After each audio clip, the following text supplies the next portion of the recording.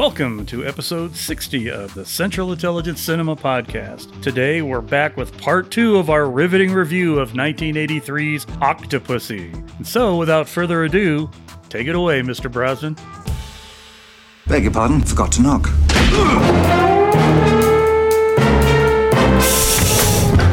Welcome to the CIC, initiating security clearance. Who are you? Bond. James Bond. Pussy galore. Felix Leiter. His name's Jaws. He kills people. Ernst Stavro Blofeld. Identity confirmed. Now, pay attention, 007. Welcome to Central Intelligence Cinema, a podcast dedicated to spy movies and secret agent pop culture. Bond, what do you think you're doing? Keeping the British hand up, sir. You amuse me, Mr. Bond. Do you expect me to talk? Sorry, old man. Section 26, paragraph 5. Need to know. Sure you understand. Goodbye, Mr. Bond. Recording from an undisclosed hot air balloon floating around with an old man and his gadgets. It's Central Intelligence Cinema Podcast. I'm Ben Esslinger, and with me, as should always be the case, Jason Greenberg. Thank you, Ben.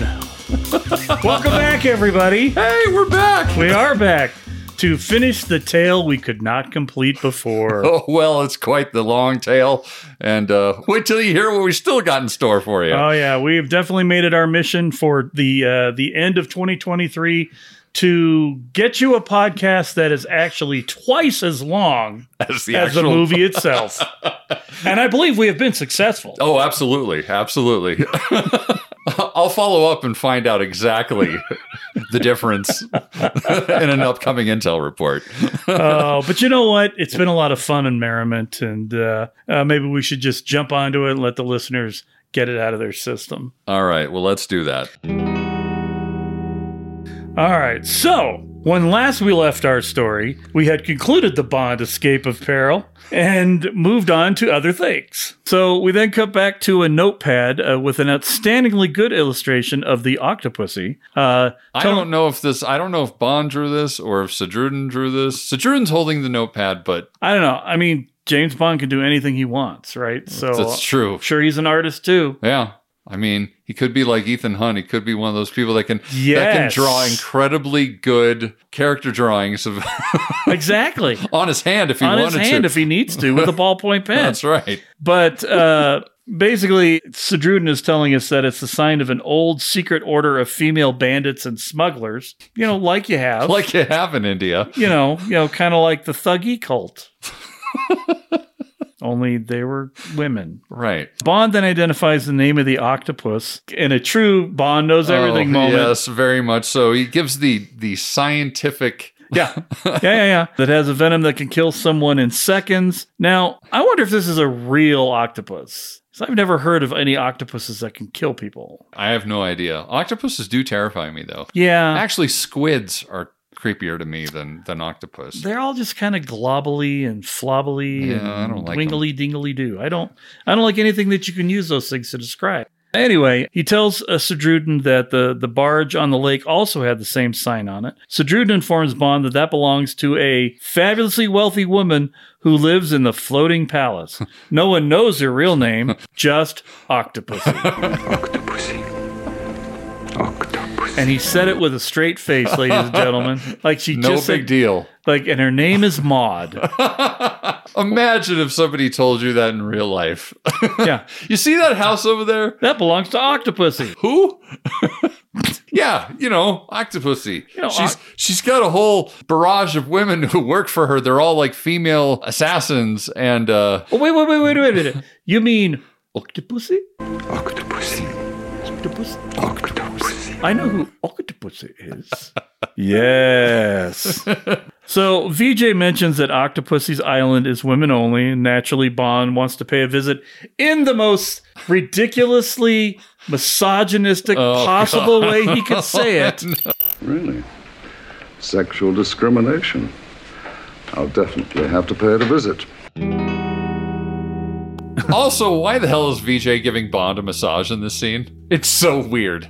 Oh my gosh. So we cut to a crocodile sort of swimming through the water. This is it's this and the yo-yo saw blade, my two favorite gadgets in the whole movie. Does this really qualify? I guess it kind of qualifies as it's really more of a vehicle. I suppose it is. But it feels like a gadget because of what it is, right? Because of what it is. But surprise, surprise, it's not actually a crocodile. It's a crocodile-shaped one-man submersible, which is ridiculous and excellent. Yeah, almost like Moore's version of the bird from Connery's Head and Goldfinger. Yeah, which just as ridiculous. It's just as ridiculous, but serves almost the exact same purpose. Right. Right? I do love when the mouth opens and you just see Moore looking up. Well, and I like the fact that at least with this one, you don't have to go through the justification of a wetsuit. Yes. So we get Bond going in, doing the sneaky thing, and as we do, we see Octopussy getting out of the water naked and putting on her octopus robe. I mean, she's really on the nose. It's very Batman. It really is, She needs some octopus shark repellent. Yeah, some octopus repellent, and on her octopus utility belt while they go down to the Octopussy cave. And they jump into... Which is into also another thing I probably don't think I should say. They're going to jump into the Octopussy mobile. And go down the Octopussy poles. Wow. That one's singing. Yeah, buddy. So a gong hits, mealtime perhaps, and all the ladies literally get up and vacate the pool area. And there are a lot of ladies in this pool area to vacate. Yes. Right? Bond sneaks his way around until he finds Octopussy's quarters. How he finds this is anybody's guess. He's James Bond. He's James Bond. That's all you need for that explanation. Now, she sees him coming in the security cameras. And finally, she turns around and we get the reveal. And surprise, it's Maude Adams. Who would have guessed? I mean, I was... For a minute, like, is it going to be Linda Carter? Because it's like the city of the Amazons over here. Why wouldn't we have Wonder Woman there? Well, you know, there is that. And I'm like, man, what if Linda Carter had been Octopussy? That would have been my something. God. That would have been incredible. Although I have to say, there is a lot of physical similarity between Maude Adams and Linda Carter. Both had the piercing blue eyes, strong jaws. They're both tall, the dark brunette hair. Right. I'm just like... If they'd made like the Wonder Woman movie that Gal Gadot was in back then, Maude Adams could have been Wonder Woman's mom. Oh, yeah. For sure. For Linda Carter's Wonder Woman. Yeah. Instead of the chick that they got her from before. But anyway, we don't need to go into this. This is a spy podcast. She already knows who he is, and you can see genuine surprise on his face when she relays that information back to him. So you're the mysterious Octopussy. And you're James Bond. I'm an idiot. How did you know that? Because, Mr. Bond, everyone knows who you are. You tell them all the fucking time. So Bond has her at gunpoint and starts questioning her about smuggled jewelry and the death of 009. She claims not to know anything, which, you know, you kind of get the impression is true. Yeah. But then goes on to tell him that Major Dexter Smythe, is there a more British-sounding name than that? Would have had a hyphenated last name, would have been like, you know, Dexter Windsor Smythe. Major Dexter Windsor Smythe St. James. St. John Smythe St. James. That's where he got the Smythe name from for the next movie. Yeah. Anyway, she tells him that Major Dexter Smythe was her father, and then goes on some... And this is all the stuff that's in the actual Octopussy book. Explaining or the character's story. Background. Yeah. We're kind of getting this whole flashback moment. Right. She goes on to explain that Smythe was someone who the British Secret Service had sent out to retrieve a cache of Chinese gold that was seized in North Korea. He disappeared with the gold and went missing for 20 years before Bond was sent out to arrest him. Bond doesn't arrest people. Yeah, I know. It's interesting. I wonder how faithful this is to the actual...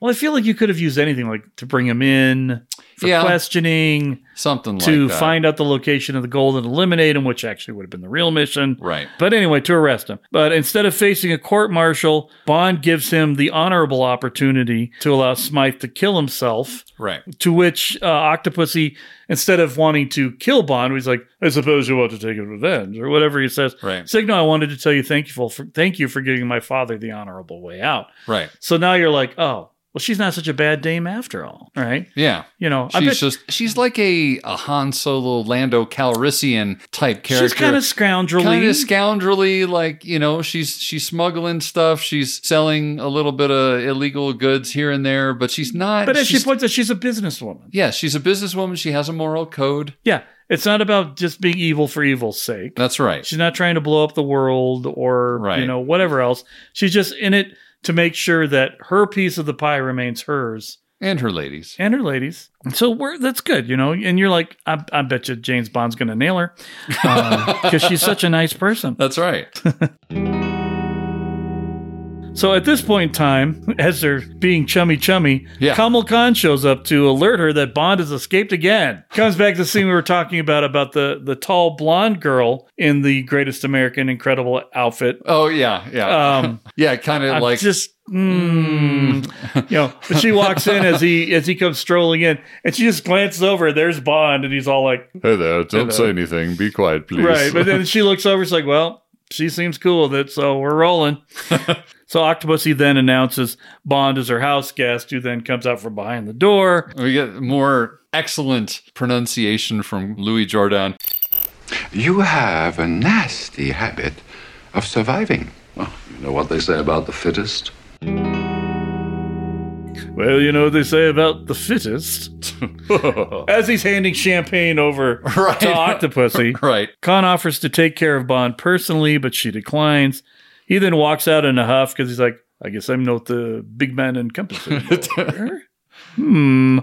Octopussy then goes on to talk about her father's knowledge of octopi. We're using the word octo so many times And here. Can I just say this moment? This is the one time that I would have made the exact same face. When Octopussy goes on to say that her father's nickname for her was my little Octopussy. Uh-huh. And Bond just kind of goes, ugh. I was right there right along with him. Your dad. Your dad called you this. Okay. Right. Maybe it's a good thing he ended up with a bullet in his head. Yeah. Whoa. Kind of a uneasy family dynamic going on there. And I just feel like if that was something that truly came from the book, it makes more sense. Okay. Right? Yeah. But also it was written by people who lived in 1980 something. And maybe we didn't do that. Maybe we made the choice to not do that. And yet we made the choice to do that. And so, like the other cringy moment in 1983 where you find out that Luke was actually making out with his sister. Right. We get another perhaps not appropriate for this type of movie situation here with a single word. Yeah. I just have to bring up, before we move on, I have to mention the fact, this deflated look of Bond when Octopussy sends him off to his own room to sleep. He's like, Okay, well, I'll see you in the morning, I guess. I guess I'll just go sleep by myself. You realize why I'm here, right? I'm only here for one reason. Yeah. Have you not been watching the rest of the movie? This is what I do. This is what I do, Scott.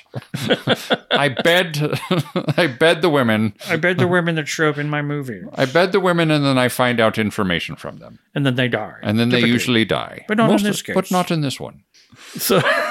So we cut back to Khan and Gobinda in some divey-looking bar thingy. Yeah. Talking to some straight-out-of Central Casting thugs, including the guy with the heavy makeup on his damaged eye. Yeah, and the bad teeth and the whole 9 yards. Yeah. They're trying to convince them to kill Bond now.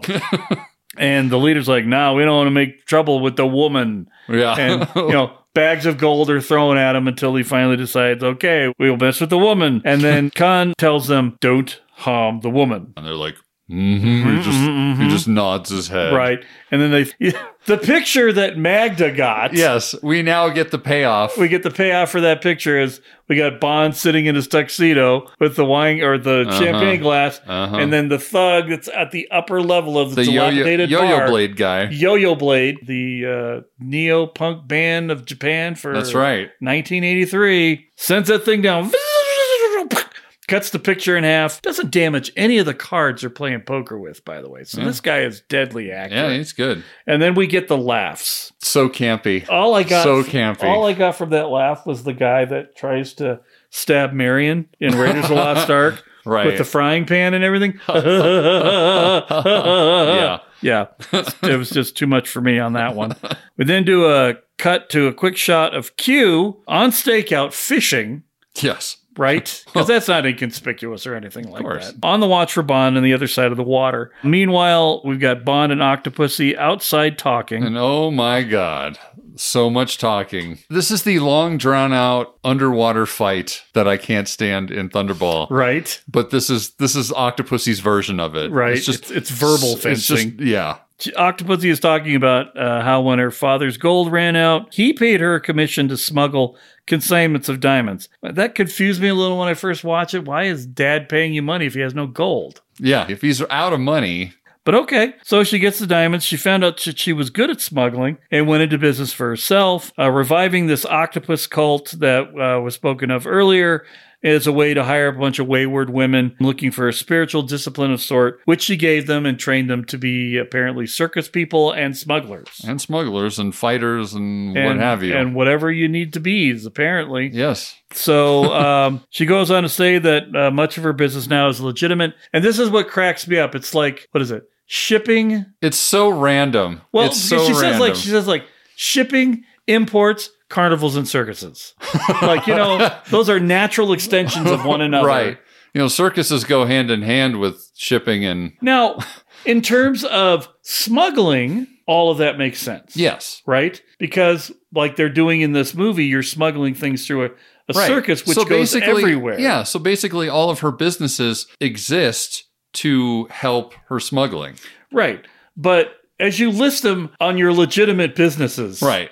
It makes no sense at all. It's like, I own a multi-billion-dollar tech company that builds rocket ships. I also own the most worldwide known social media communication site, and I breed llamas. Right.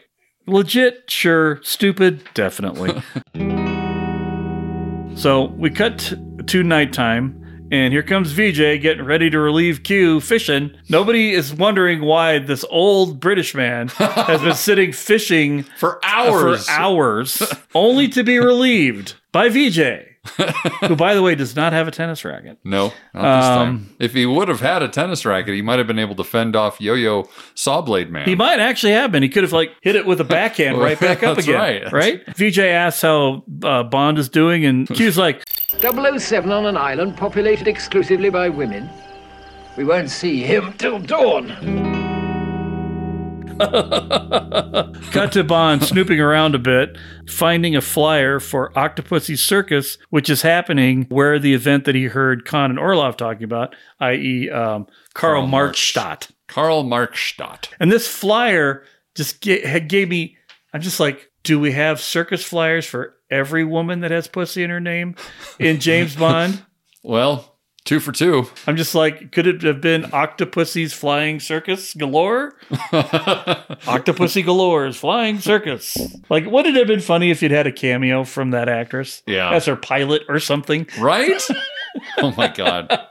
Now, they would do that shit now, but they weren't going to do that in 83 because... No, they weren't shilling the nostalgia quite so hard back then. Because it wasn't super nostalgia back then, Not right? yet. No. So maybe if we get a remake of this, we'll get that, but probably not. So Octopussy comes back in the room, and her ladies are carrying her bags as she's going off on business the next day. She invites Bond to stay there for the week, but of course Bond isn't guaranteeing anything because he might have to get back to business. Well, why the hell would he stay there for a week anyway? Yeah, I mean... Unless he's going to... Well, okay. I can give you some reasons. I can give you roughly, what was it, about 40 to 50 yeah, on that little island? He certainly could occupy himself. Yes, he could bide his time. But he's clearly infatuated with the one that isn't staying there. Yeah, so, yeah, you know... And this is really to get him into this whole thing about, she tries to more or less seduce him to come over to her side of the force. Yes. And he's like, nope. And she's like, oh, king and country, fuck off. Right. And she gets so indignantly mad. It is interesting. About James Bond tricking Queen and Country over going into a smuggling business. Yeah. And it's like, well, honestly. Didn't he just meet you a day ago? Right. What did you think he was going to do? Right. But, I mean, it's all a ploy. Yeah. All a ploy just to get her mad so that Bond can... Yeah. Well, I mean, part of it is I think that she feels judged for being a smuggler. She's definitely conveying that she has a big chip on her shoulder. So maybe there's like a little bit of a defense mechanism almost. There is. But I mean, it's all just a ploy to get her bad enough that James has to go follow her and then very roughly kiss her. Yes, very Harrison Ford-esque, like face smash kiss. Right. It was just as uncomfortable as a kiss in Blade Runner, which I'm just like, man. I mean, she's clearly okay with it at the end. Yeah, it's that whole, like, we're going to have her submit and melt. I mean, it wasn't Goldfinger level. No, not by any stretch of the imagination. No. There was clearly an attraction there. Yes. To begin with, whereas with the other pussy, that was not the case. No. But it's still, for that era of movie, it still seemed a little much, even for me. It tracks for, I mean, because that's right. That's in the same. You know what? I guess you're right. I just said Harrison Ford. Man. Harrison Ford did it in Blade Runner, and it was just a year before. Yeah. But I don't know. I remember watching Blade Runner and being uncomfortable in that scene when I was 12. Yeah. Right? It really registered with me. Sure. So maybe I'm just a little more sensitive to it. But it would have been better if after he did that, Octopussy would have went, "How dare you kiss me?" And then she kissed him back. Yes, like we had in the Last Crusade. That's right. Which seemed much more kindler and gentler. Yes. And playful. I mean, I would have really liked, because they were really trying to give Octopussy more of an independent character vibe here, that would have actually been more tracking for the character. Right. Where she smacked him and then said, "No one kisses me unless I want them to." And then she kisses him. Yes. But I don't think... This is kind of a flawed moment. It is. I wonder if Roger Moore would have allowed something like that. That's not his James Bond. It's hard to say. But he was not the Connery, though, either. No. He was all about, like, seducing women. Yeah, that's true. It wasn't about just taking and pillaging and conquering. Right. But by the same time, I don't know. We could argue about it forever. Right. But there's a kiss. There's a kiss, and that, of course, leads to everything else. That happens after James Bond kisses somebody. So we cut back over there to the stakeout, the fish stakeout, the fishing stakeout. Yes. And there's our VJ, and he thinks he hears Q. Now, I'm trying to wonder if they were trying to establish this as they've been at this long enough that Q should be coming back now. Yeah. Or if it was just so briefly that he thought maybe Q was coming back. Like he forgot something? Yeah, exactly. Right. But he thinks it's Q, but it's not Q. It's Scobinda there with guys in diapers and yo-yo blades. And they were wearing more clothes when they were in the bar. Yeah. I don't understand why they had to change into the... Is it just because did they have to swim across combat the diapers, water? I'm guessing. And I mean, can you use a yo-yo blade against an alligator or a crocodile or whatever it is that they have out there? I don't know. I don't really know. It feels like it's more of a vertical thing than a horizontal. Yeah. Well, I thought that we'll get into that. I have some thoughts about the yo-yo saw blade coming up. Okay. Anyway, we'll continue. Fair enough. Yeah. But anyway, VJ gets yo-yoed. It's so sad. It is sad. I really like this character. Yes. He brought a level of mirth, I guess, for lack of a better term, without it being forced. Just classy. He just had a very upbeat attitude about things that you don't really see in a lot of Bond characters. Yeah, for sure. But he's dead. We're never going to see him again. Sorry, VJ. I do like, though, in classic John Glenn style, when the saw blade drops on him, we cut to birds flying away, and then we have another shot of a bird, and then you see Bond with that. This, again, so John Glenn-y. Like snap zooms to Bond in bed. Is John Woo still in John Glenn's shtick? Interesting thought. Are we going to have to change that to Glenn as fuck? It's possible. Something to ponder. Anyway, so Bond gets out of bed, looks out to the sea, and then we then see some of the baddies come out of the water, ninja style, underwater ninja style. But in diapers. Like you do when you're swimming ninjas. Yeah. Octopussy, I would say, lures him back to bed. I mean, he was pretty motivated. But as they're back in bed, a drop of the water from the yo-yo blade. Look, here's the thing. For yo-yo bladed assassins in the water, like your M16 buddies, you got to carry it above the water. That's right. You don't want it to jam up or rust. That's right. And you have 0% chance of this happening when you're trying to make your kill. That's right. Drop water from the yo-yo blade falls on Bond's cheek. Bond looks out and said, "Out of the way!" and pushes her out of the way, and the thing drops in the middle of the bed, not killing either of them just in time. That's right. And then there's more things dropping, and it's kind of funny that there's this giant fruit plate with pineapples right there, and the yo-yo blade ends up going through them. Yeah, just so we can see another shot of this thing at work. Right. Well, they paid a lot of money for that prop. Yeah. So somebody in the county department was like, "We paid that much money. That shit needs to be on screen at least as much." Right. We need at least 10 more seconds of that saw blade somewhere. And I mean, this fight that ensues is actually one of the best fights I think I've seen Roger Moore involved in. Absolutely. I mean, and I think I felt like he did a lot of his fighting in this. I mean, there's a couple moments when he throws the one guy into the tank, the aquarium, like it's him. Yeah. And it looks good. And he's clearly, Roger Moore is pretty fit in this. Yeah. It's just. He's getting some good judo throws in there. Yeah. I mean, it's not stiff like View to a Kill every fight in that one. Yeah. He still kind of got it. He's still got a little bit of moxie going in there at that point. Yeah. But at the end of the fight, Bond sends, as Ben mentioned, into the octopus tank. Yeah. Where he gets alien face hugged by a poison. I'm just like, come on. I feel like there must have been some sort of puppeteering going on for that for that octopus to do that little thing on the guy's face. Yeah. That was absolutely puppeteered. I'm just like, because that's right in my wheelhouse. I'm like, okay, all right, facehugger, sure. So here's what I wanted to bring up also is just then, that's when Yo-Yo Blade guy saws through the door to start fighting with Bond. Right. And I'm thinking to myself, doesn't the saw blade only work based on like momentum? That's what I thought. If it's a yo-yo, there's no engine in this. So why would it be able to cut through a door like a normal circular saw if there's no engine in it? Or I have questions. That's all I'm saying. I mean, it could be like, like a Duncan yo-yo trick, you're shooting it forward and it's cutting. You let it rest and it's still got it's got angular momentum going and it's still cutting through. So you just picked it up kind of like you're doing a cradle. Yeah, doing a cat's cradle or walk the dog. I don't know. I mean, so he didn't walk the dog. He quickly picked it up and then ran it into the door. Well, yeah, exactly. And I believe it's possible. Okay, that's all that I'm saying. Sure. I believe it's possible.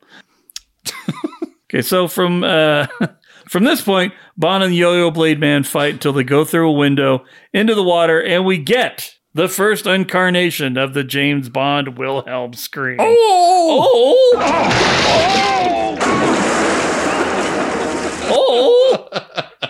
Soon to be reappearing in A View to a Kill near you. That's right. 2 more times at least. So bad. It's like the worst sort of voiceover dialogue in a video game. Indeed. And it's so obvious. So obvious. So they go into the water fighting. And I have to point out at this point in time, Octopussy's people have finally gotten up there, the girls, and one of them has a gun and it fires darts. They can't even shoot real guns. They're shooting darts. Yeah, it's like, come on. Turns out to be a problem when your man's down there fighting with Yo-Yo Dude and alligators come up, because what good are darts going to do against alligator crocodile things? I kind of wonder, though, if the darts thing is the fact that they're a circus group. And so maybe like the darts are like tranquilizer darts for the animals or something like that. This is also what I was thinking, but they're all armed with them. So when they go in there... Yeah, wouldn't somebody have a real gun? When they go in on the assault, at the end, they're all carrying dart guns. Yeah, see, that's... So does Octopussy have a no-kill thing, maybe? It could be. They don't explain it in the movie. It's certainly more civilized than... Yeah, anyway. I mean, the Amazons don't kill unless they have to. That's right. But then they will go hack your head off if they got us. Damn, Skippy. But anyway, so Bond and Yo-Yo Man, they're in the water, they're fighting, and a crocodile comes toward them, and there's bubbles, and they're screaming, and nobody comes up, and dead Bond, and the sad Octopussy. Womp, womp, womp. But you needn't have worried, because as we see, Bond arrives at the other side of the river in his crocodile submersible. That's right. Dun, dun, dun, dun, dun. Wet this time because he went to drink. The Croc Marine. I like As it were. A Croc-mersible. Croc-mersible. So he gets out, meets up with Q. This is where he finds out that VJ is dead. And we get an actual, genuine James Bond sad that somebody died moment. Yeah. Like, yeah. even he was like, man, I really like this guy in my movie. Yeah. I'm sad that he's dead, even though I knew it was coming because I read the script. But Bond tells Q to have M meet him in Berlin and that he's got to get to that circus. That's right. So we get into the MI6 exposition car, which should have been called the ME6 for Mercedes exposition car, where M tells Bond that he's verified that the Octopussy circus was in East Berlin when they lost 009. He gives Bond a new identity, which sounds so dumb. Exits the car and sends Bond off to East Berlin, letting him know that he's on his own for the rest of this mission. And it is funny, there is an actual look of concern from M as Bond drives past the checkpoint, as M's getting into the other car that's going to drive him away. Like, he's actually literally, legitimately concerned for once. Well, he's going behind the Iron Curtain. Yeah. How many times has Bond gone into the Soviet Union? Not many? I can't think of any. Yeah. So there you go. Yeah, we'd be genuinely concerned too. Yeah. This is also the part of the movie where we start to see lots of Volkswagens popping up, so it makes me very happy. And that, I would have to say, brings us to the end of Act 2. Okay, Act 3. Buckle up, kids. Because, man, it's a long one. This is like 5 endings, but I digress. So now we cut to Octopussy Circus, and we see Mishka and Grishka doing their whole knife act as Bond walks in. And he's sitting on the opposite side of where Orloff, Octopussy, and Khan are seated. And then we see Magda, who's in her little sparkly number with the top hat, doing cheap magic tricks, picking people's pockets. Neat. Like you do. I also like the German guy who yells at Bond to stop blocking his view and sit down. Sit the hell down. Yeah, it's like, we're all here to watch this. I do like when Bond's kind of hiding his face behind the program. Yes. So that Magda doesn't recognize him. Then he gets behind the large gentleman, the very large gentleman, to walk past Magda so she doesn't see him. Yes. Oh, boy. I do find it interesting just in general, and maybe I'm just so over circuses in general, but it always felt like they were trying too hard to be mystified by this circus. Like all the people there watching. Ooh. Yeah, everybody's just losing their mind over the circus, and I'm just like, circus, I don't know. As someone who's never been a big fan of circuses, I fail to see the appeal.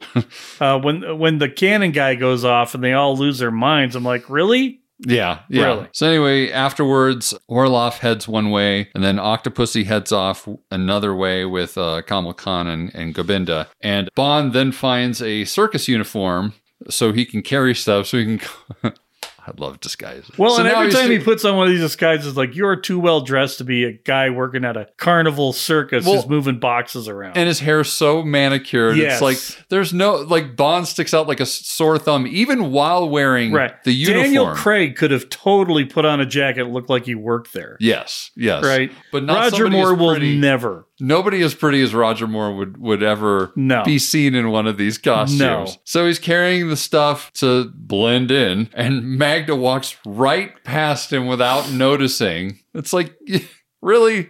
You guys shag. Yeah, anybody would recognize you from the back of your head, dude. Right, exactly. So Bond sees the others reconvene inside one of the boxcars, and Orloff and one of his men who's carrying that round jewelry thing, they enter the car as well. But then we cut back to the Kremlin art repository, and Gogol's there, and he intercepts Lincoln, and Gogol's guy is inspecting the Romanov star, and they can tell it's a fake as they drop it to the floor. And that's when we immediately cut back to a close-up where we see the real Romanov star that Octopussy is looking at. And that shot is so corny, too.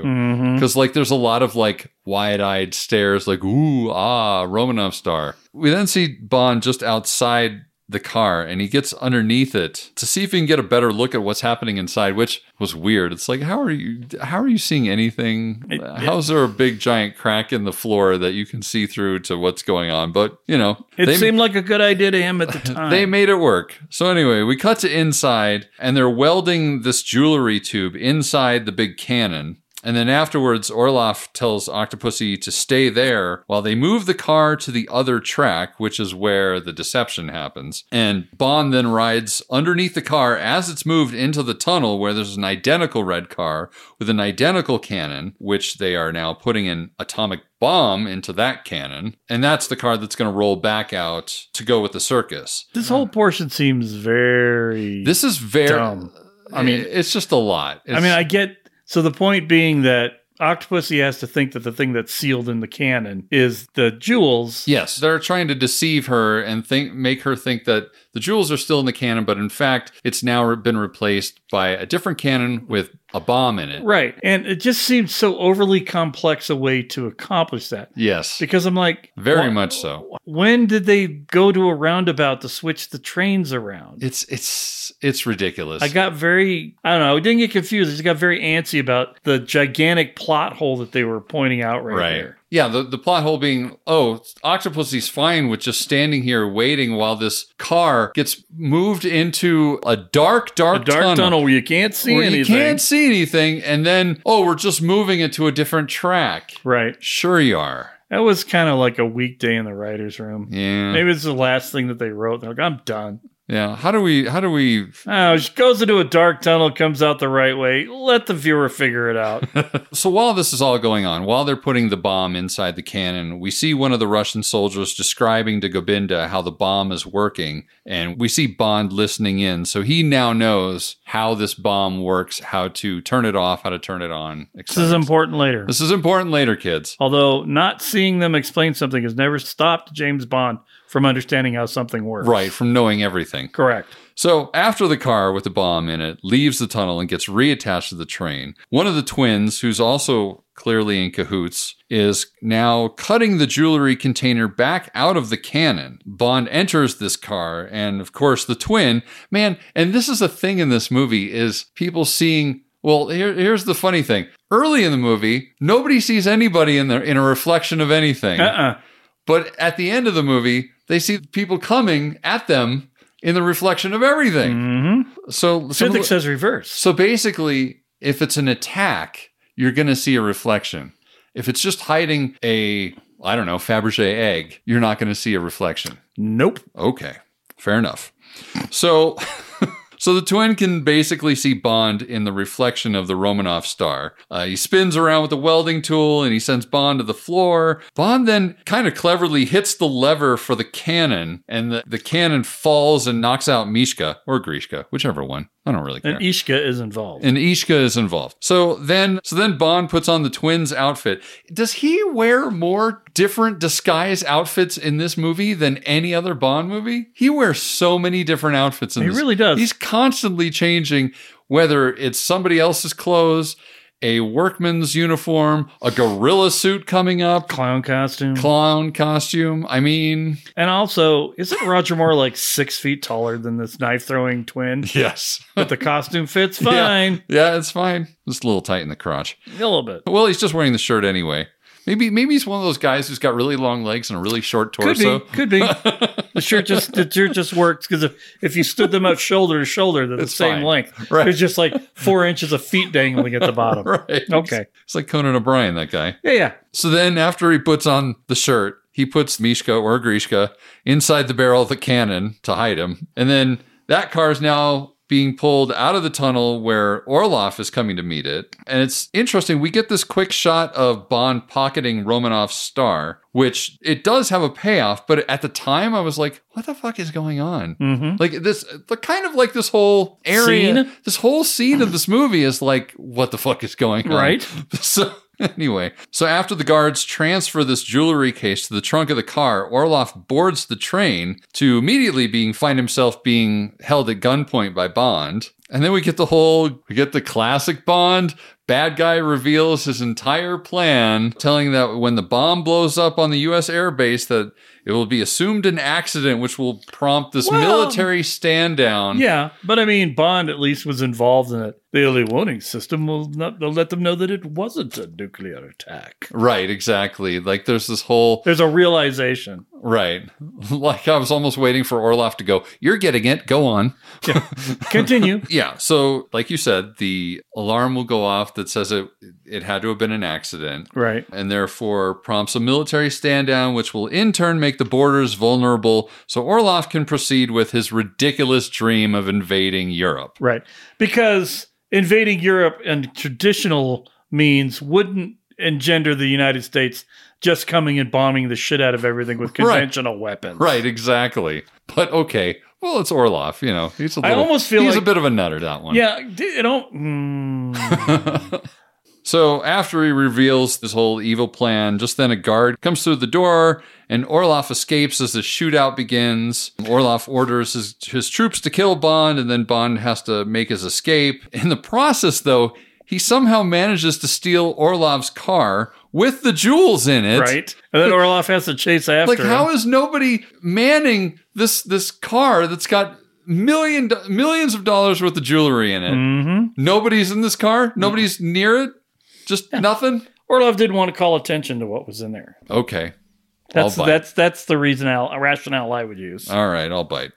So he then makes a break to get out of this train station. And this is just ridiculous. Things start to get crazy around this part. Because first we see the car going up on 2 wheels, and apparently the bottom of the car is bulletproof. Oh, of course it is. Although this has been proved in other spy movies as well. So all bottoms of all cars are bulletproof. Correct. So then he runs over some spikes which tear up the tires, but of course this is convenient for him because now he can chase after the train that he's trying to get to because apparently the rims perfectly seat on the train tracks. Absolutely. That's perfectly spaced to be the right gauge for those tracks. That's right. Of course. You know, that brand of car, perfect. Perfect width. Well, it is a Mercedes. Was it a Mercedes? I can't remember if that one was a Mercedes. Might have been. I think it was a Mercedes. Yeah. Mercedes knows how to engineer everything. That's right. So he gets on the train tracks, and then of course we get the line from Orloff, go, "Follow that car."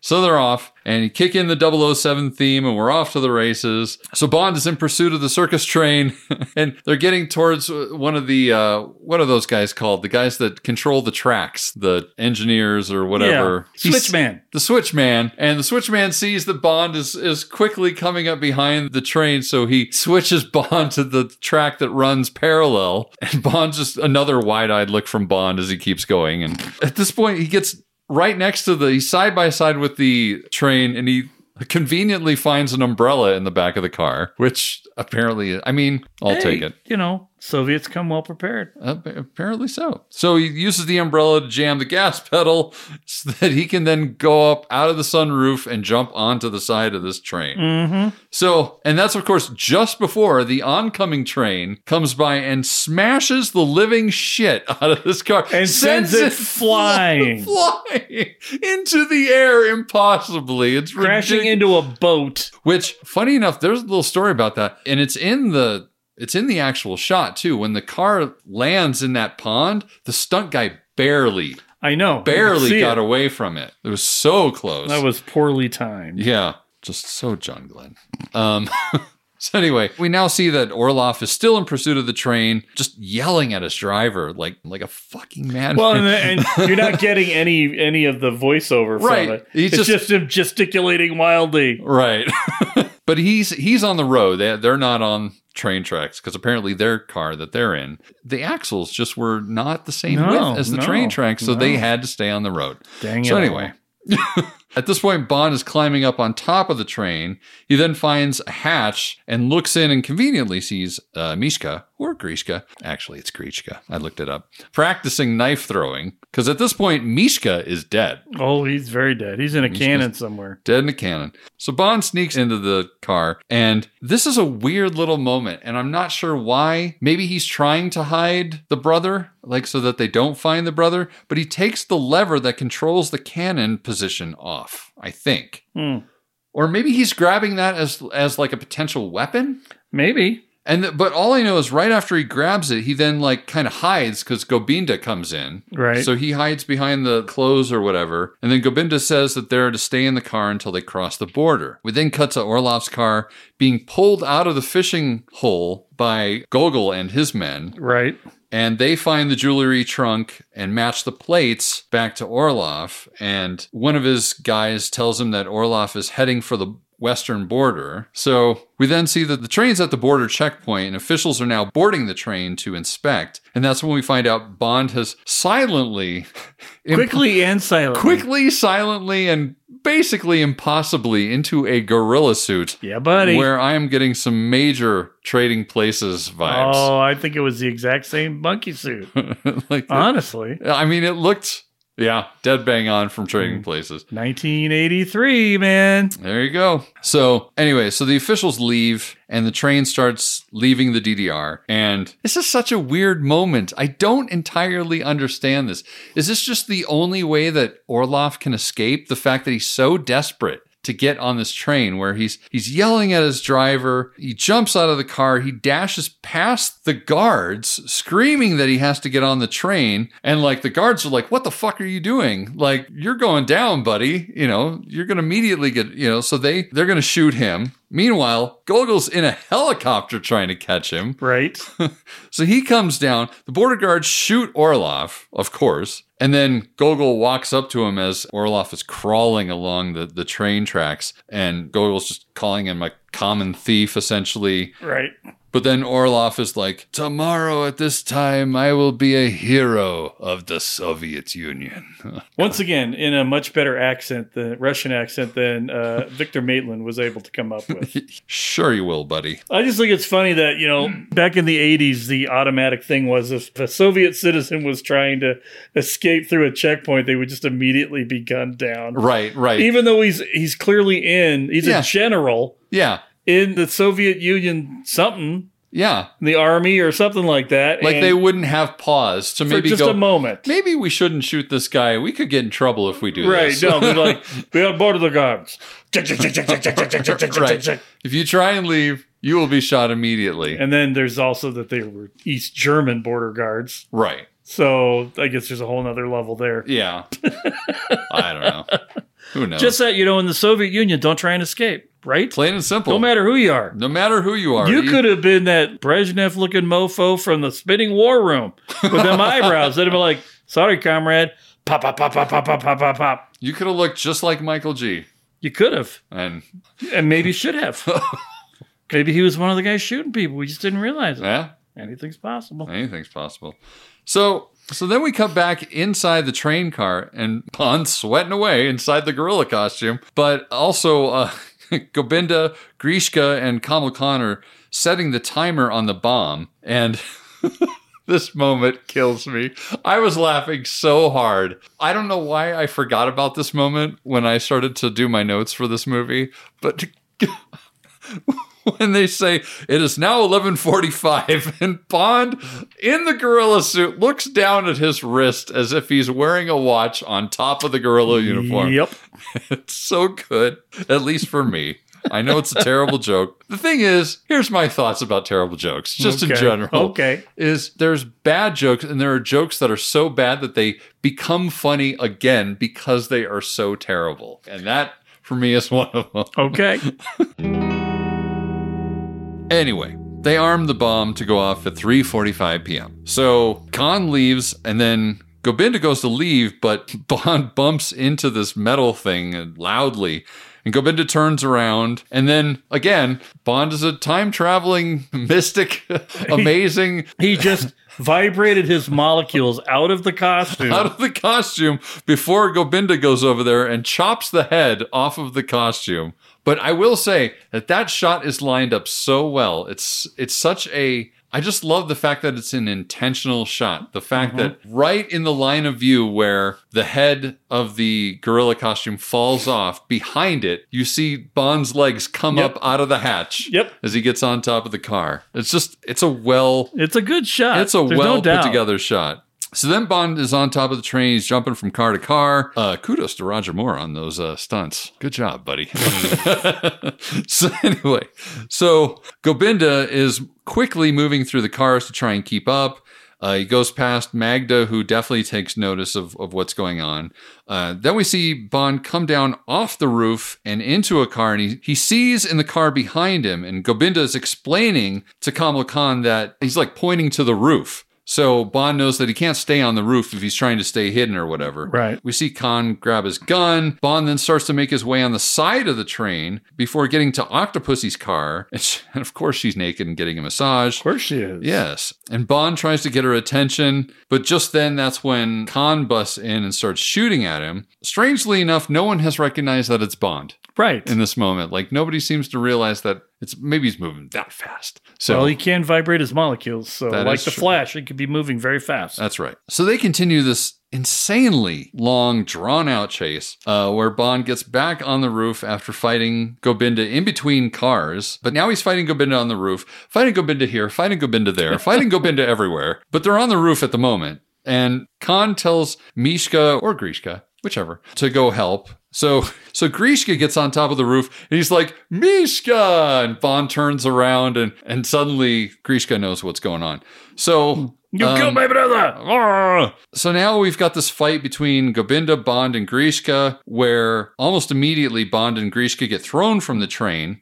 And this foot chase ensues, and Bond winds up at this little cabin in the middle of nowhere on Pinewood Studios, and and Grishka pins him to the door with these throwing knives. It's so silly because it's just his clothes, it's just his shirt. Yeah. If you really wanted to do damage, why were you throwing them into him? Yeah, right. If you're that accurate, just hit him. Part of my magic spell is that I can't actually hit anything flesh, only around flesh. That's right. That's why I never hit my brother. So Grishka goes after Bond, and then, of course, Bond at the last minute turns the door handle and opens up the door, and Grishka goes flying in, and he takes one of the knives out and throws it at Grishka and kills him, and he's like, that's for 009.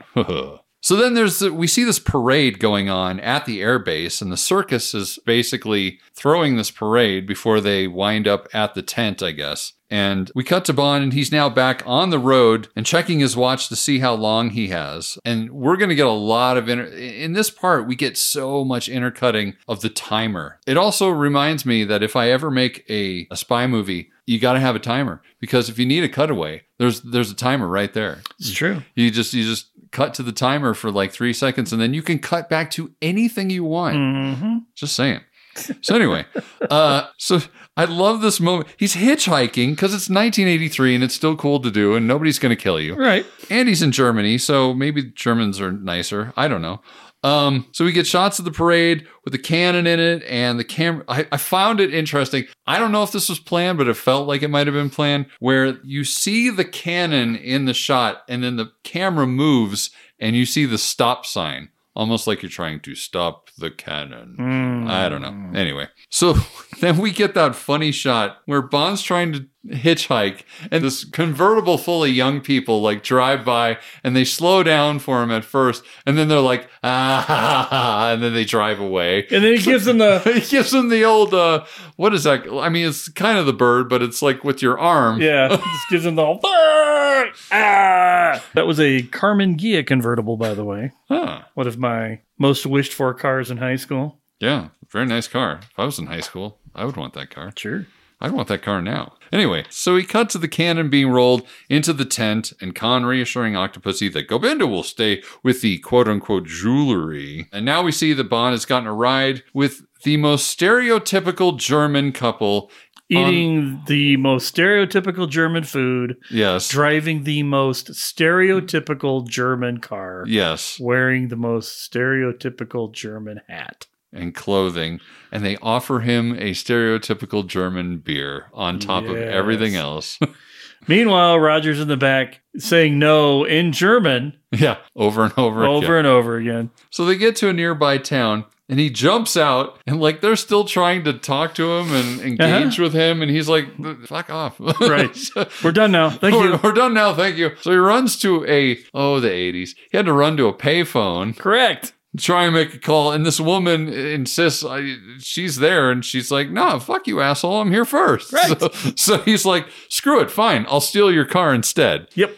So he steals a Alfa Romeo GTV6. It's a very nice car. It is a very nice car, and I think that once again, this movie has influenced me in my childhood because now I have this love of hatchbacks. Mm-hmm. And this probably started it because that's an awesome car. Oh, it absolutely is. Anyway, so now the cops are after Bond because he's now stolen a car. Driving 2 BMWs and a BMW motorcycle, I might add. Yes. Because in Germany, and they do, they use BMWs in Germany for police cars. But, in my head, just like, really? BMWs?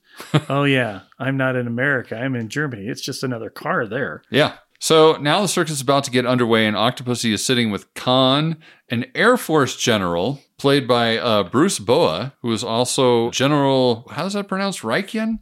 Hold on a second. So we had General Raikian and Admiral Mahdi sitting right next to each other? Yes. And as Jason just mentioned, the general's aide was played by Richard Le Parmentier, who played General Mahdi in A New Hope, Star Wars. So we had a rebel general and we had Imperial Admiral sitting next to each other. Yes. Watching a circus. Yes. And being stupefied by it.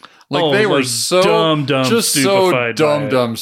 stupefied by this circus. Then Khan excuses himself while the circus is going on to make quote-unquote travel arrangements, i.e. he's going to get the hell out of there. Right. And so he gets in the car with Gobinda, and I love when they first get in this car, the car doesn't start on the first try, and they both just like look at each other, and then they turn it again, and it finally turns over, and then they go.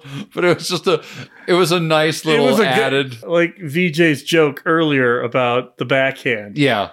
It was a nice little subtle joke in there in a movie full of not subtle jokes. Right.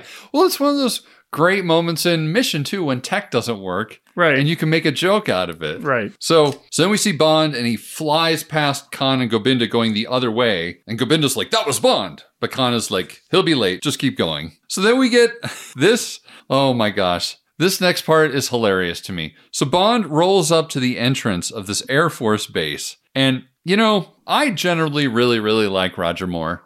But this is maybe the worst piece of acting from Roger Moore in this moment. This one little moment where he rolls up to the Air Force base where the guard is. And he goes, I need to see the base commander. And the guard's like, let me see your circus pass. And he goes, damn it, man, I said it's urgent. Well, if it's urgent. Right. Well, and then he goes... Then we're going to let you see the base commander. Right. And then Bond goes driving through the barricade. Right. And the SP that's posted there, instead of shooting at him, starts shooting in the sky to warn him. I mean, this guy, who you don't know from anybody, just crashed onto United States government property. Right. You didn't shoot him? As a guard, one of your general rules would have just been to lay that mofo out. Right. And you're on a base in Germany. Right. Yeah, clearly not too far from the border of East Germany. Yeah. So they play off the security police on this base like Keystone fucking cops. It's so embarrassing. And it gets better because then the guard gets on the radio and he goes, there's a man in a stolen vehicle who's breached the base. And he's wearing a red shirt. Right. After waving. Apparently, he's the only person on this base who's going to wear a red shirt. Who's wearing a red shirt. After he lets the German police on to the base. Yeah. What the hell, man? There wasn't a whole lot of logistical thinking going on there. So Bond then he skids up to where the big tent is and he jumps out and he runs for where all the performer trailers are to try and hide from the cops that are quickly on his tail. And of course, in true John Glenn fashion, he comes around a corner and there's a guy with a monkey. And the monkey monkey scare, jumps out at Bond. Then we cut back to inside the tent and they're pushing the cannon into position behind the curtain. And we also get another quick countdown to the bomb. And now we're back in the trailer lot and the cops are looking around for Bond when Bond sees a bunch of clowns getting out of one of the trailers. So he goes in with the same idea that apparently 009 had. So how well did that work out for 009? Yeah, not so great. But again, I like the fact that they did bring it back around so that he's wearing the exact same costume. Right. Well, and I don't know if you noticed, but one of the other clowns that came out was also wearing the same costume. Oh, yes, because we'll get to that. There's a reason for that. So then we cut back inside the circus, and the music has begun, and they start rolling the cannon out. Again, we see the timer. At this point, it's 4:39. I actually wrote it in my notes this time. So maybe... So in 4 hours, or 4 minutes and 39 seconds, all of this action that took place in about 7 minutes happened. Yes. Okay. Yes. So, so we go back out to the trailer lot, and out comes Bond magically within, maybe a minute or so. Well, according to this timer, he did it in about 15 seconds. Right.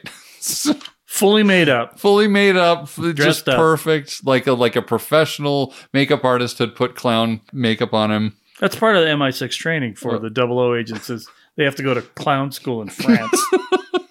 So he gets out of the trailer, and the guards are like, "Did you see anybody go in there?" And he's like, He keeps going. Then he goes past the guards, and he's like, he does this little shuffle with his shoulders. He's Right. like, "I'm coming in now." Like, And the guards are like, oh. right, exactly. Again, Keystone Cops all the way. And after he gets into the tent, he gets right in the way of the human cannonball guy, and the curtain gets thrown back, and everybody sees Bond there in the clown costume. So they all think it's part of this, like Part of the show. Yeah, part of the show, like a comedy act, like, the clown's in the way. And then the cops figure out, because they find this red shirt in the trailer, oh, it must be the exact red shirt, because Nobody has a red shirt. nobody here. has a red shirt on this airbase, so this has to have been. Nope. It has to be. And therefore, He's the culprit. the clown is the guy who was wearing the red shirt. So then the cops come into the circus tent, and they see Bond, and Bond rushes his way towards all the other clowns, and he goes right past the clown that's wearing the exact same thing, and of course they apprehend the other clown. Of course they do. So the cops take him instead. Bond then finds where the general is sitting with Octopussy, and he runs over there and he tells them that there's a bomb in the cannon, and the general, of course, doesn't believe him. At that point, he yanks off the clown nose and he identifies himself as a British agent, which, admittedly, if somebody ran up to me like that, I'd be like, sure you are. Okay, pal. Somebody's off his meds today. Right. So he then looks over at Octopussy, and he says that there's essentially 90 seconds before the bomb's about to go off. He hands Octopussy the stolen Romanov star, the payoff for why he took the Romanov star. Right. Kind of as proof that she's been double-crossed. But at that point, this guard comes up and he tells the general that Bond is either drunk or crazy. A fair assumption. Which, yeah, exactly. So Bond runs down to the cannon, sort of fighting his way through the crowd. He grabs an axe to try and break the lock, and they're holding him back, but then he yells, "Damn it, let me go, there's a bomb in there," in his very British way. And there's this big ooh from the crowd, and then Octopussy steps in with a gun and shoots the lock open to reveal the bomb. And at that point, the general tells his guards to let Bond go. And so, of course, in the final seconds, Bond gets down in there and he deactivates the bomb, which should be the end of the movie.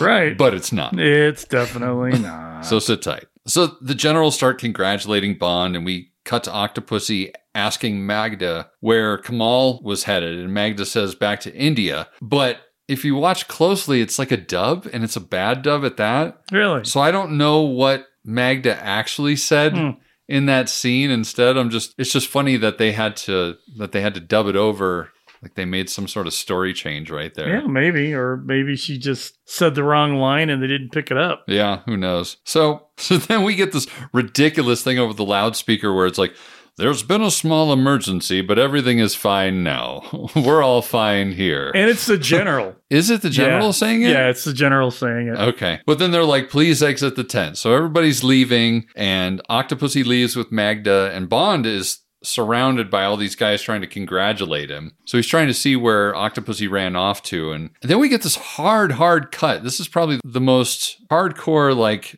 cutting time out of this movie that I've seen yet, where we're suddenly back in Kamal Khan's palace, and Khan and Gobinda are packing up all his gold, and he's throwing paper into the fireplace, and apparently counterfeit money plates. Right, which I'm like, where did this... It was such a random addition. It's so random. And honestly, like, I asked a couple people, like, nobody I know. They just sort of, I think it's just one of those things where they were just trying to emphasize that this is a criminal or a villain who knows that it's time to pack your shit up and get out of there. So it's like something he had on another adventure and is like, yeah, he just happened to have counterfeit money plates sitting from something in else. Yeah, just to show how corrupt he was or whatever. Wow. But there's no payoff for it. There really is other than when the cheap bribe that Khan tries to give to Octopussy later. But so he tells Gobinda they'll leave in the morning, and that's when Gobinda looks outside and he sees the girls outside, and Khan sort of sees it and he's like, well, what's going on? And he's like, well, they're selling themselves. And he's like, good. I don't want them to see me slip out in the morning or what have you.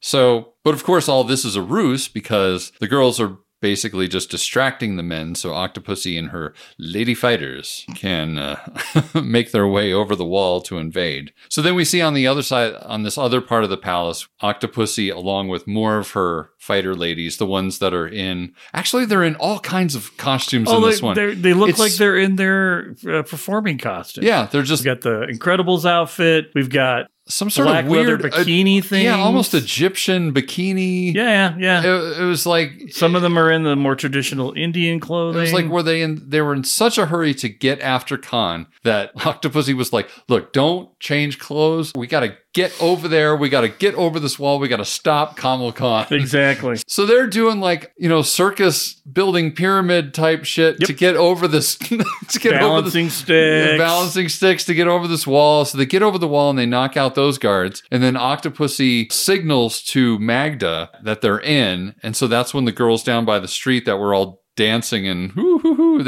that's when they start fighting and knock off those guys. Right. So then we see the girls hoist this tiered pole with Octopussy as like the queen of the circus, like do the swooping thing up to the tippy top of this palace to get to where Khan's office is or whatnot, and showing off mad skills.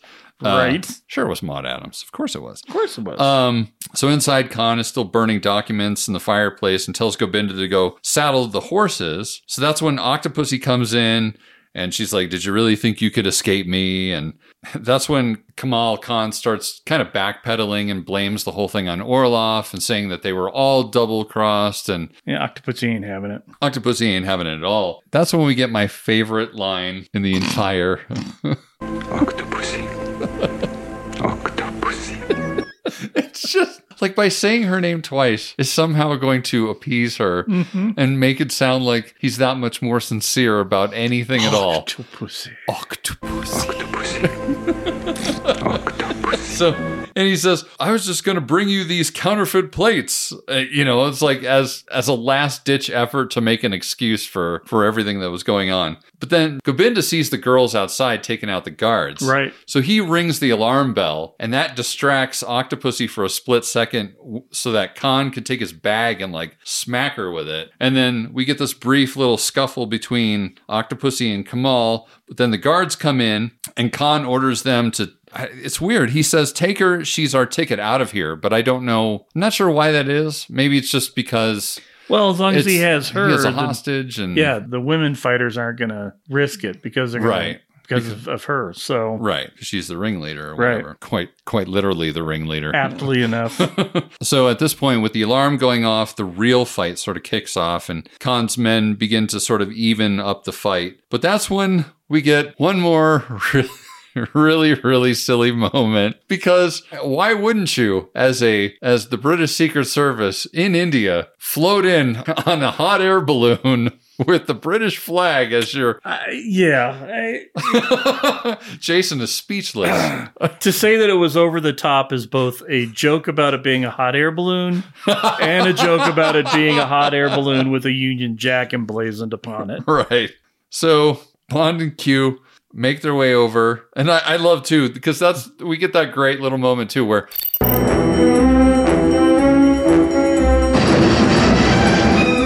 I trust you can handle this contraption, Q. It goes by hot air. Oh, then you can. So they keep going, and so they make their way over the wall, and they see that the Octopussy women are doing pretty well, but Octopussy is in trouble with Gobinda, kind of nabbing her. So Bond has Q rise back up again a little bit so he can jump off the balloon and into Khan's room. Yep. Jason's just shaking his head. So he chases after them. This whole scene is ridiculous. It's so. I mean, he runs. He gets there's gunfire and he ducks and he's head to head with this tiger rug. And he looks at the tiger rug and does a double take. Again, John Glenn's name is just all over this movie. Mm-hmm. Glenniest of Glens. Glenniest of Glens. And then we get the sliding down the banister with the machine gun bit, which I do like. I do too, but so here's one of the things that really annoyed me about this. They're carrying AK-47s that are now selected to single shot. Bang, bang, bang. 007 gets in there, switches it to fully automatic by adjusting the clip, which is not how that works, I don't think.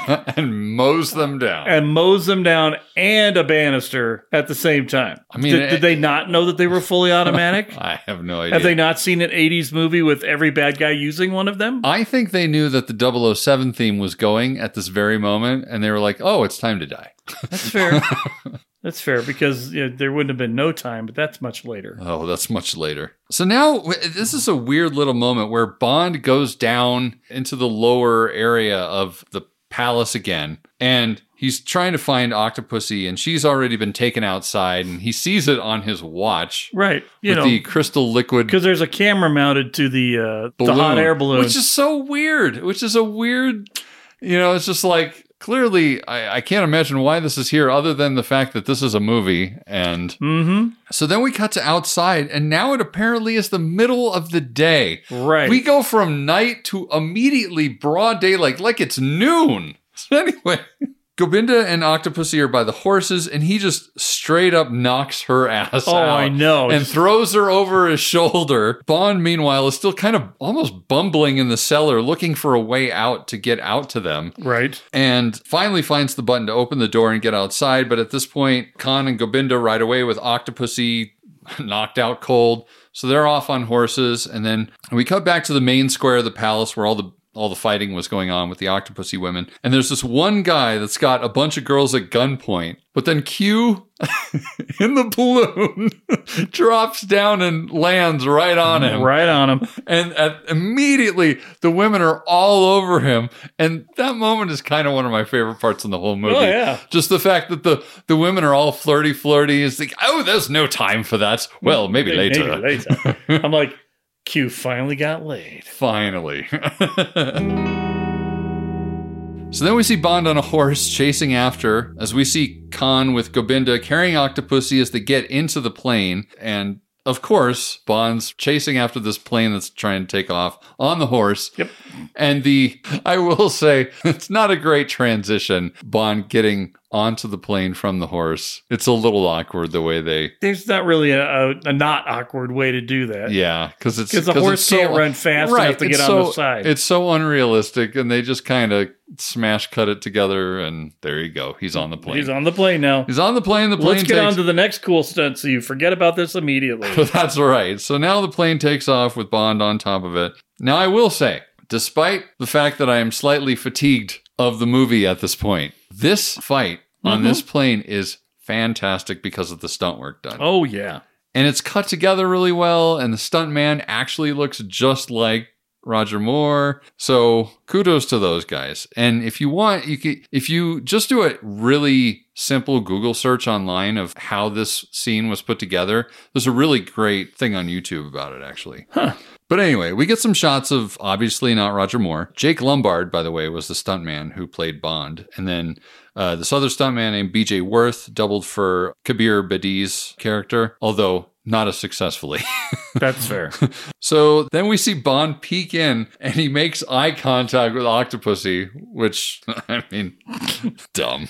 Anyway, so then Khan does some dives and some rolls to try and get Bond off the roof, and the stuntman's just holding on for dear life, and he makes it around the loop-de-loop and all sorts of shit. But like you pointed out earlier, if he had just kept doing that stuff, eventually Bond would have just let go and died. Absolutely. But, that's what bad guys do. They give up. They don't give up. They send their dumbass underlings to go fight him on top of an airplane. That's right. And if he'd been a true Bond villain, as soon as they started fighting, he'd be like, and bye to both of you. Right. I win. Right? Just flown away. So yeah, after he does the loop-de-loops and stuff, Khan thinks that Bond is gone, but then Gobinda sees him on the wing, yanking cables out of one of the engines and essentially stops one of the engines. Right. He'll kill us all. Go out there and get him. Gobinda's like, out there? Me? Yeah. So he's like, yes, go. Do the finger pointing thing, Yes. too. So he goes out there, but not before smacking Octopussy again. Poor Maud. Well, the thing is, if she'd only waited 10 seconds more to wake up or to stop pretending she was asleep, she could push his ass right out of the plane. Right? As soon as he opened the door, she just, and off he would have gone. Indeed. So then Gobinda gets out there, and we get this little fight. On top of an airplane. On top of an airplane. That, let's all, like I said, Tom Cruise would have done himself. Tom Cruise would have done it himself, but, you know. But this is a quality stunt. Yes, very much so. It would have been a quality stunt in a movie now. Absolutely. Yeah, I mean, it's kind of badass. So we get the little fight, and then Bond slides back on the plane and pulls the antenna back, and then lets it go ping right in the face, and bye-bye, Gobinda. Good thing you weren't wearing a parachute and will die at your death. Good thing there's not a parachute underneath your coat or anything. Yeah, it's not like you're prepared like Cuban paratroopers. So then we get a bit of quasi-physics coming up where Bond slides to the back of the plane and uses his feet to push the elevators, the little flaps on the back wing of the plane, down to make the plane dive. And somehow Khan can't offset that with his controls. Well, anyway, those movies. Well, at this point in time, the makers of the film were as ready for the film to be over as I am right now. So the plane dives down. And it almost looks like Khan is sort of forced to land. I don't know. It's kind of a weird little moment where he sort of lands but doesn't throw the brakes on or something, or maybe he doesn't have enough runway. I don't know. None of this makes any fucking sense to me. Right. So I almost wish they had just jumped out of the plane on its own, and Khan dips the wing too much and flips the plane over and crashes that way. All of this was just really, really dumb. Really dumb. So I've watched Mission Impossible. I've seen what really good plane stuff looks like. This is really dumb. Dumb. So Khan half lands, but doesn't totally land? Yeah. And then just enough time for Bond and Octopussy to jump out. Granted, apparently Bond sustains severe injuries during this, and then Octopussy is hanging. Bond is holding on to her over this ledge. And then from there, Khan flies into his death. Kaboom. So he's dead. And then Bond manages to muscle up and pull her back up. And then that's kind of that scene. But then, this wouldn't be a Bond movie if we didn't have a classic Bond ending, especially in 1983. Sure. So we do a hard cut, and Gogol is in M's office saying the Soviet Union categorically denies that this event ever occurred, but then requests that the Romanov star be returned. And the Minister of Defense is there, and he's like, we can do that soon. But then M kind of cuts in and goes, well, Bond's injuries are so severe right now that they won't allow him to travel just yet. That then cuts us to the Octopussy boat. And I can't, it just never ends. It just never ends. We get to the boat. We're not even in the boat yet. We just see the outside of the boat. And what do you hear? In, out, in, out. Wonder what's going on inside the boat. So Bond's in bed with the leg brace and the arm brace. He's making out with Octopussy. And Octopussy's like, I wish you weren't so injured. And he's like, little wry smile. And he yanks himself out of all the braces and flips her over and then cut to the outside. Oh, James. And the end. Thank God. I think that's the Achilles heel of this movie, is that it's so convoluted at the end. Just the whole thing with the jewels and the counterfeit jewels, and it's just too much. They needed to dumb it down, or not dumb it down, but just simplify some things. Because it forced them to pay everything off over and over and over again. That's the thing. There should have just at least been an explanation. Like, it's a Bond movie. Have somebody just lay it all out. Yeah. The fake, Orloff is paying us off to deliver this bomb by giving us all the actual jewels Right. But the fake jewels will be going back to Russia so that no one knows they're gone. Right. If they would have just done that, they could have saved themselves a world of time. I mean, if they just hired some decent screenwriters, they could have written something better than all of this nonsense. I think this was just, I think sometimes, and I think this applies to anyone in their workplace, is sometimes at companies, they just get into a certain way of doing things. Yeah. And then they just can't see their way out of it. Yeah.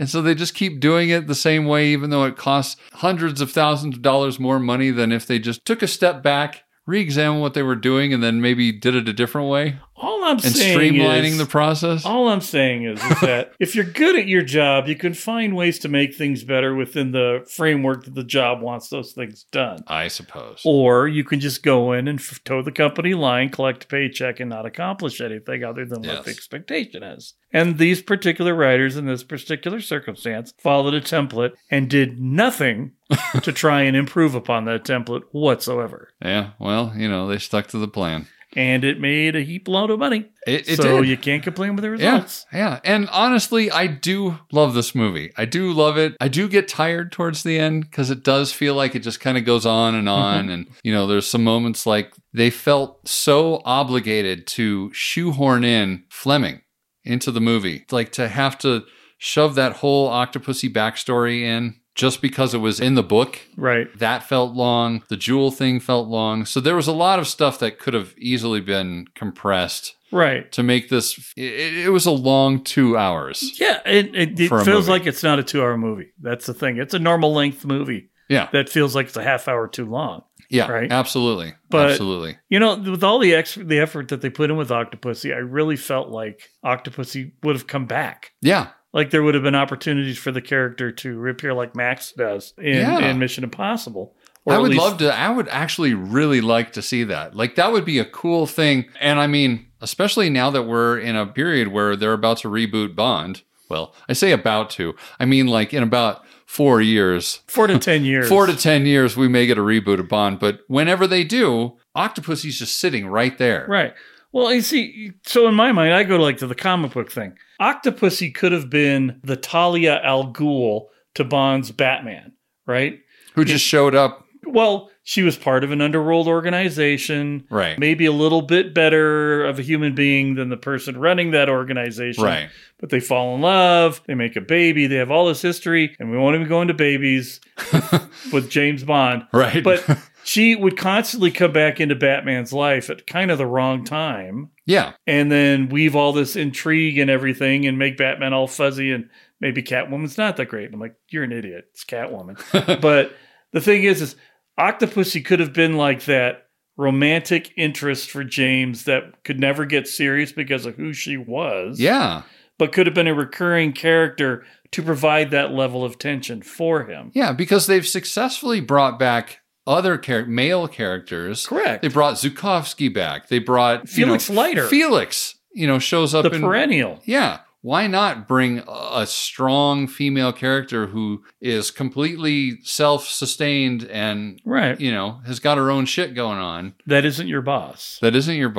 Yeah.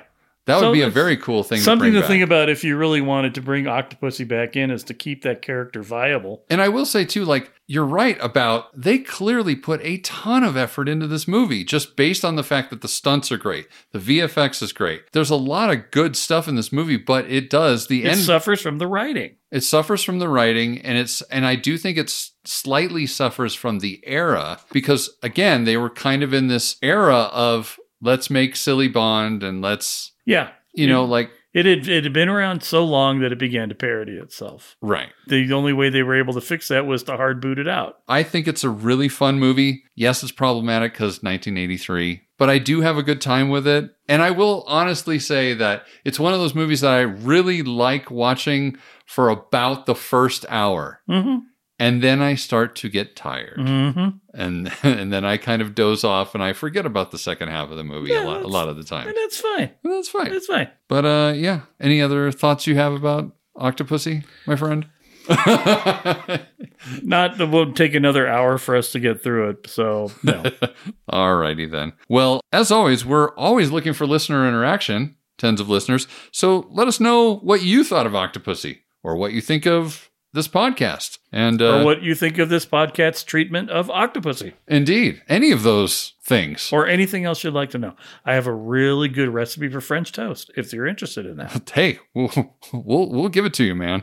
If you like French toast, we can give that out too. Hell yeah. We might even change our whole podcast and just start doing a cooking podcast. We'll do a French cooking show with Louis Jourdain. Oh my God, that'd be I'm amazing. going to make you the Octopussy. Octopussy. French toast. But yes, get in touch. Contact us on email at cicdeaddrop@gmail.com. On Instagram, it's Central Intelligence Cinema, separated by underscores. There is a whole slew of other social medias that I could get into, but I'm not, because we've gone very long anyway. You can find them all at the bottom of the description of this very podcast you're listening to. But I think that's about it, man. Can we go now? Indeed. Well, with that, I'm Ben. And I'm Jason. And the CIC will return with more missions, more martinis, and more Octopussy.